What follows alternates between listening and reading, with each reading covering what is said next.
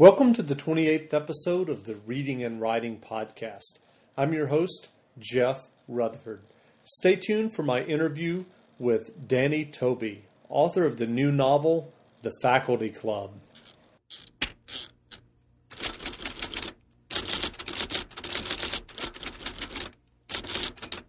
Well, this is Jeffrey Deaver, author of, most recently, The Burning Wire, and soon to be author of the next continuation James Bond novel. I spend a lot of time writing, a lot of time researching my books, but when I'm not doing that, I love listening to the Reading and Writing Podcast, which you can hear at readingandwritingpodcast.com. Well, welcome back to the Reading and Writing Podcast. My guest today is Danny Tobey, author of the new thriller, The Faculty Club, available now in hardcover and ebook editions. Danny, welcome to the Reading and Writing Podcast. Thanks, Jeff. Glad to be here. Sure. Well, if someone hasn't heard about the Faculty Club yet, can you give us a sense of what your new thriller novel is all about? Yeah, absolutely. It's a thriller about secret societies at the world's greatest law school, and I think the sort of twist that makes it unusual is it starts off very much in the vein of a legal thriller. You've got this young guy named Jeremy who's a public school kid from Texas who is sort of baffled to find himself at this unnamed best law school in the world. And he gets very obsessed with the secret society on campus, which promises success beyond his wildest dreams. And where the twist takes place is that there's actually a supernatural or paranormal element to this club, which leads him into a world that leaves the John Grisham territory behind and goes into Dan Brown and almost Stephen King terrain. Interesting. So I know that some of your background, that you grew up in Texas, correct? I did, yes. And so did you model some of the book about your own experiences in the Ivy League? Well, to the extent that that question asks if I was in a secret society, the answer is no. But you couldn't really say if you were, right? Exactly. I like to say that question can only be answered one way, no matter what the true answer is. Right. But actually, I was not in a true secret society, but I did a ton of research for the book. I was a public school kid from Texas, and when I went to Harvard undergrad and Yale Law School, and sort of felt continuously shocked and baffled to be at both places, and was always obsessed with the secret societies, partially because I just love rituals and symbols, and they're filled with both of those, and also because I just love the secrecy of them and sort of what they represent, which is you get to this campus that's supposed to be an open sort of bastion of democracy and knowledge and liberty, and then you have these highly secret quote-unquote tombs in the middle of campus that people just pass every day and accept.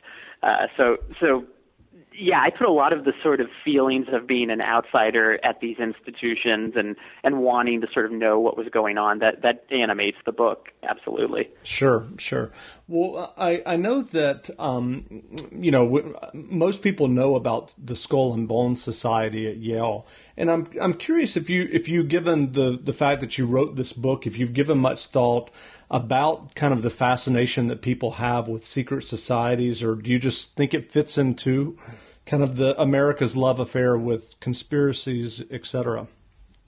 Well, I think it's both. I mean, I think to some extent secret societies are an easy target because, it's a complex world and our problems are sort of huge, and people love conspiracies because they're sort of an easy target. You can say, oh, that's the bad guy.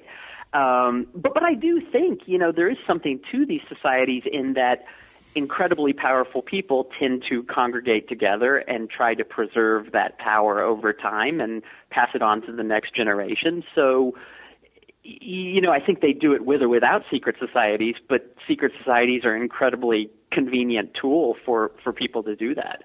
I also think secret societies have changed a lot over time. Sort of the theme of the book is the way the older generation can kind of hang on to power and make themselves immortal by controlling the next generation. And the next generation, what that means, it used to mean the next generation of blonde-haired, blue-eyed, prep school graduates, and now it's a much more multicultural world. And I think the Ivy League secret societies have become much more multicultural. And so one of the things the book plays with is, while that sort of surface level changes, the desire to still control the next generation and pull the strings doesn't change. Sort of a subversive but fun idea. Right, exactly. Well, I noticed in researching for this interview that you had won a prize for creative writing at Harvard, the Edgar Eger Prize. And I'm just curious if the Faculty Club was the first novel that you've written. Yeah, it absolutely is. And it was sort of this breakthrough moment for me, because that prize was for my former style of writing, which was these, basically New Yorker style short stories that all, were sort of bittersweet, and they had the obligatory, moment of epiphany at the end where the character sees what a fraud it all was. And it's like the James Joyce groupthink that you get when you take creative writing classes. And a couple years later, I was sort of reading my John Grisham and Stephen King, and I just had this breakthrough moment of, this is what I really love. I mean, I love books that suck you in right away, that are entertaining. I mean, it's great if they make you think, and I believe that the Faculty Club actually has some cool metaphors for a lot of the stuff that's going on in the world around us. But that doesn't mean it can't be fun. And I don't know when this idea that books have to be painful and about horrible, depressing subjects to be intellectual or important. I don't know when that idea came out, but I decided to sort of push against it and write the kind of books I love to read. So this is my first novel, and I think it's the first novel I could have written, because I don't think going down that other route of more literary writing, my heart just wasn't there. Right. And I'm curious, what was the process like for you, given what you just said? Did you set out, I mean, you said you had this kind of epiphany regarding John Grisham and Stephen King and realizing that this type of literature with kind of a narrative drive, and I guess some people may disparagingly refer to it as popular fiction, that was your passion. Did you then sit down and work out the plot, or did you have a light bulb moment in terms of the plot for the Faculty Club, or was it something that you had to work at? No, the plot came very nicely once I had the core idea. And the core idea was, I was at Yale Law School, and I love Yale Law School. I mean, the book is in no way, negative on, like, that was probably the happiest 3 years of my life. I met my wife there. I met amazing friends and teachers there. But I did see this process there, which I think happens probably at every school in the world, which is professors like students who adopt their, view of the world. And it's just natural. I mean, it's the way people like friends who see the world in the same way. But I started taking that a step further and thinking, well, what a great way to, if you wanted to have a fun conspiracy thriller, what a great way to control the world if you had this cabal of professors that were shaping the next generation of leaders to think and act in the way that you wanted them to, and then you could sort of send them out into the world, and they're the best and brightest and most handsome and most beautiful, and they could go on TV and basically do the things you want them to do. And so I took that idea, which I think happens in real life, and I gave it a healthy dose of supernatural panache by throwing in some surprise elements of how they might actually do that. And then threw in the obligatory hooded bad guys with long, scary knives. And the plot just sort of unraveled from there, like it just unspooled. I mean, once you've got that basic mystery and you know where it's going, then it just sort of explodes out. Sure. You mentioned your literary efforts before you wrote the Faculty Club. Have you always been interested in writing? Was that something that you have done from an early age, or do you have a particular memory when you realized that writing was something that you really enjoyed? Yeah, it's funny because I did my first book signing ever right 2 days after this book came out back a month ago, and my fifth grade teacher came to it, and it was like, just the most beautiful moment of my life, because it was like everything came full circle, because he was my first real writing teacher. I had been writing stories, and this sounds preposterous, but it's strangely true. I mean, as long as I can remember, like probably the moment I knew how to write, like I was writing these made-up stories and making up movies. I remember when I saw him, I made a comic book when I was very little that was so cheesy. It was about vampires in outer space on a space shuttle, and it was called Atmosphere, the F-E-A-R at the end. and I was certain at age 10 or whatever that this was going to be the number one movie in America. But so this love of sort of supernatural nonsense goes all the way back. But no, I've always written, and just the amount of failure that you go through as an aspiring writer is amazing. I mean, I quit writing for years at a time, and then I would come back and try it a different way. And I wrote in high school and used to save my rejection letters from the New Yorker, and I had stacks of rejection letters. Then in college, I was writing again, and I got involved with the Lampoon, which was a comedy magazine, and so that was just a totally different type of writing. And I even spent a year with my friends in New York, getting rejected from Saturday Night Live and David Letterman, and a lot of them stuck with it and finally made it on. But I sort of went off in this other direction to write novels. But it's really exciting because there's so much rejection, and it just goes on and on. And so when you finally have something that hits like this, it's just like, it just doesn't even feel real. Yeah, I can imagine. You mentioned earlier John Grisham and Stephen King. Who are some of your favorite writers? What books and writers inspire you and that you enjoy reading? Oh, I was on a really big Michael Chabon kick the last couple of years. I think Cavalier and Clay is just a phenomenal book. And he's a great example of someone who loves genre fiction. He loves sort of supernatural and sci-fi and fantastical tales, but he manages to take it to, a literary, I mean, in his case, a truly literary, Pulitzer Prize-winning level. I mean, he's great. For just straight-ahead scariness, you can't beat Stephen King.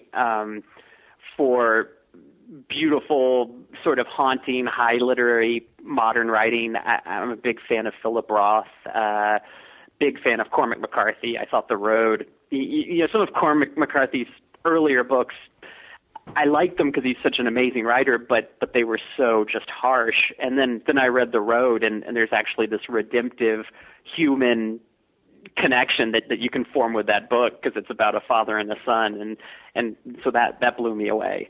But I mean, I read everything from old classic literature to John Grisham and David Baldacci. Sure.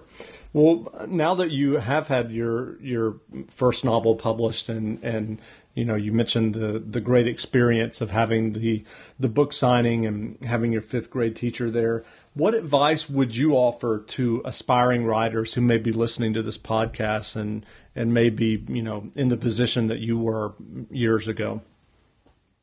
I would say, and this is almost so trite that it's meaningless, but it like most deep human truths, it's easy to write it off as a cliche. But write where your heart is, and do not chase the moment. Do not chase what's popular. I mean, God love vampires, but if I read another vampire novel or even, smell another vampire novel, I may have to jump off a bridge. And I think there's probably 10 million new original vampire novels out each week now. And maybe this is terrible advice because they may go on to be number one bestsellers, but I mean, it's like me writing the literary short stories when I really wanted to sneak off and read Grisham. I mean, you're going to light up and be passionate when you write what entertains yourself, not when you're sort of chasing what you think agents or publishers are interested in the particular moment. And I think it's a good way to find yourself behind the curve if you're sort of chasing, the last Twilight or whatever. There's risk in that too, because I think, a book like The Faculty Club is surprising to some readers because it's very different than books that they've read before. It starts off like this very traditional legal thriller, and then it takes a radical left turn into foreign territory, sort of supernatural excitement. And I love a lot of books like that. There's this great book from, I don't even know when it came out anymore, but it was The Magus by John Fowles. Sure. And that's another book where every time you think you know what's going on, it just takes a left turn. And I remember reading that book for the first time. It was like a great adventure because for once I could not predict where the book was going. And so I really wanted to do something like that with the Faculty Club. And so I just followed that strange thread, and it's been kind of cool. That's great. What was the publication process like for you? Did you have difficulty finding an agent? And I'm assuming that you used an agent to sell the book. Yeah, I actually got incredibly lucky because that my agent is Jody Reamer, who discovered the Twilight books. And so not only does that make her just really cool because, Twilight was obviously rejected by a lot of people before Jody was brilliant enough to pick it out of the pile and say, this is it. But it also is just cool for me because, I'm prone to self-doubt. So after, sending it out and waiting for responses to get positive feedback from Jody after she had just launched Twilight, it was like, wow, maybe, I actually don't have to, spiral into despair that I'll never write something that someone reads, which was, a positive moment. Again, like everything in writing, rejection is a huge part of it. And I had a writing teacher in college who told me the greatest saying. He said, as a writer, you have to be tough about rejection and sensitive about everything else. And it's a very hard balance to strike because if you get too jaded, you lose that sensitivity that allows you to perceive the world in an interesting way and feel it and then convey that to people through a book. So there were, a lot of agents who, looked at the Faculty Club and passed on it, but Jody pretty early on saw it and said, this speaks to me. And from there, it was great. We managed to get an amazing editor, Emily Bessler from Simon & Schuster, and she did Angels and Demons. She does all Vince Flynn's novels, so she's just a phenomenal talent, and helped me revise the book in a way that I think made it much, much stronger, and then has been great in getting it out there to people. That's great. What's next for you? Are you working on another novel? Yeah, so the second one is done. I'm really, really excited about it. It is a totally independent novel from the first book, except that there is a character from the first book, from the Faculty Club, that disappears and sort of consciously. I mean, they say, whoa, what happened to this guy? And you're sort of left dangling with that at the end of the first book. And you do find out what happens to him in a surprise cameo in the second book. So, but I will say that revelation raises as many questions as it does answers. So I think that's probably where the third book is going, is to show how he got from point A to point B. But I did a strange detour into medicine. I did 4 years of medical school. So the second book is a medical thriller that also has sort of supernatural or paranormal elements that liven up the mystery. And so it's similar, but takes you through a different world and a different group of characters. So you have a law degree and a medical degree. I'm sure there are people listening to this who are curious, how in the world do you find the time to write? I thought the question would be why. That's usually the question I get from, my parents, my wife. How do I find the time? I was very lucky. The first book I wrote at the end of medical school, which I knew at that point I was going to be combining law and medicine and practicing law in the service of helping doctors and hospitals and people who invent great new medicines. So I didn't have to go through the process of interviewing for residencies as a practicing physician would. So in those 3 months that I had off, where all my friends were flying around the country in suits trying to get residencies, I wrote the first book, just all day, every day, just typing away. The second book I wrote while I was practicing law, so instead of 3 months, it took about a year and a half because, law is a demanding profession, and sure. Not even weekends, are necessarily free. So I just would wait till I had a free weekend and, put myself in a corner and write. And so I got it done, but it was a much more challenging process. Sure. Do you have a publication date set for the second novel yet?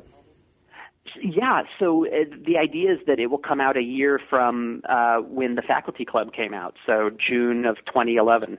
And do you have a proposed title or a final title at this point? I have a title that I guess is a secret because It will probably change 20 times. Sure. The Faculty Club was not originally called the Faculty Club, and I think we must have had, I don't even know how many titles.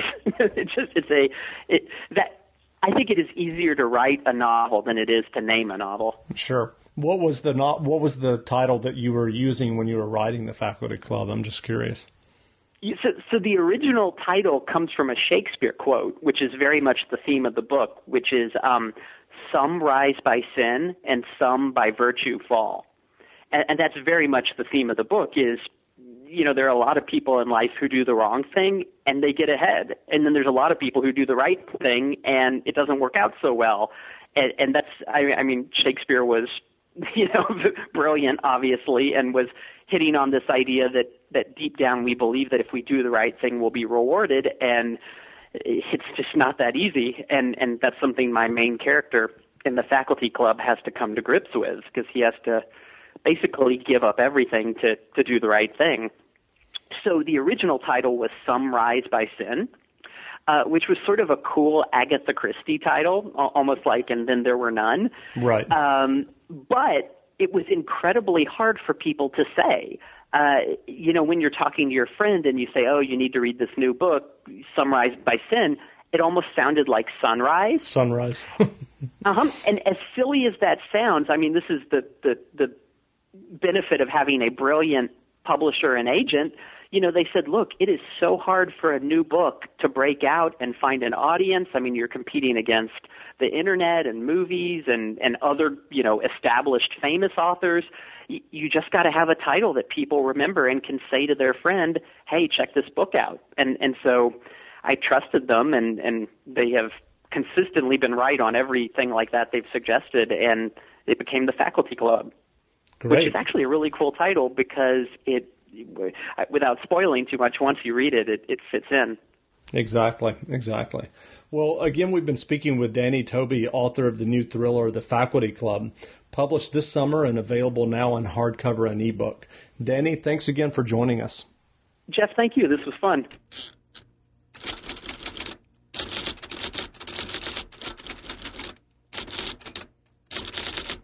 This is Lee Child, and I'm listening to the Reading and Writing Podcast. Thanks for listening to my latest interview. If you like what you heard, I would really appreciate a review of the podcast in iTunes. It's really simple. All you have to do is go to the iTunes store, and it takes a minute or two to leave a quick review of the podcast. And that way more people can find the podcast, because the more reviews and ratings a podcast has in the iTunes store, the more they feature it and the more prominently they feature it. So hope you enjoyed the interview. Until next time, read some good books and support your local independent bookstore, and I'll be back soon with another interview with a writer that you enjoy reading.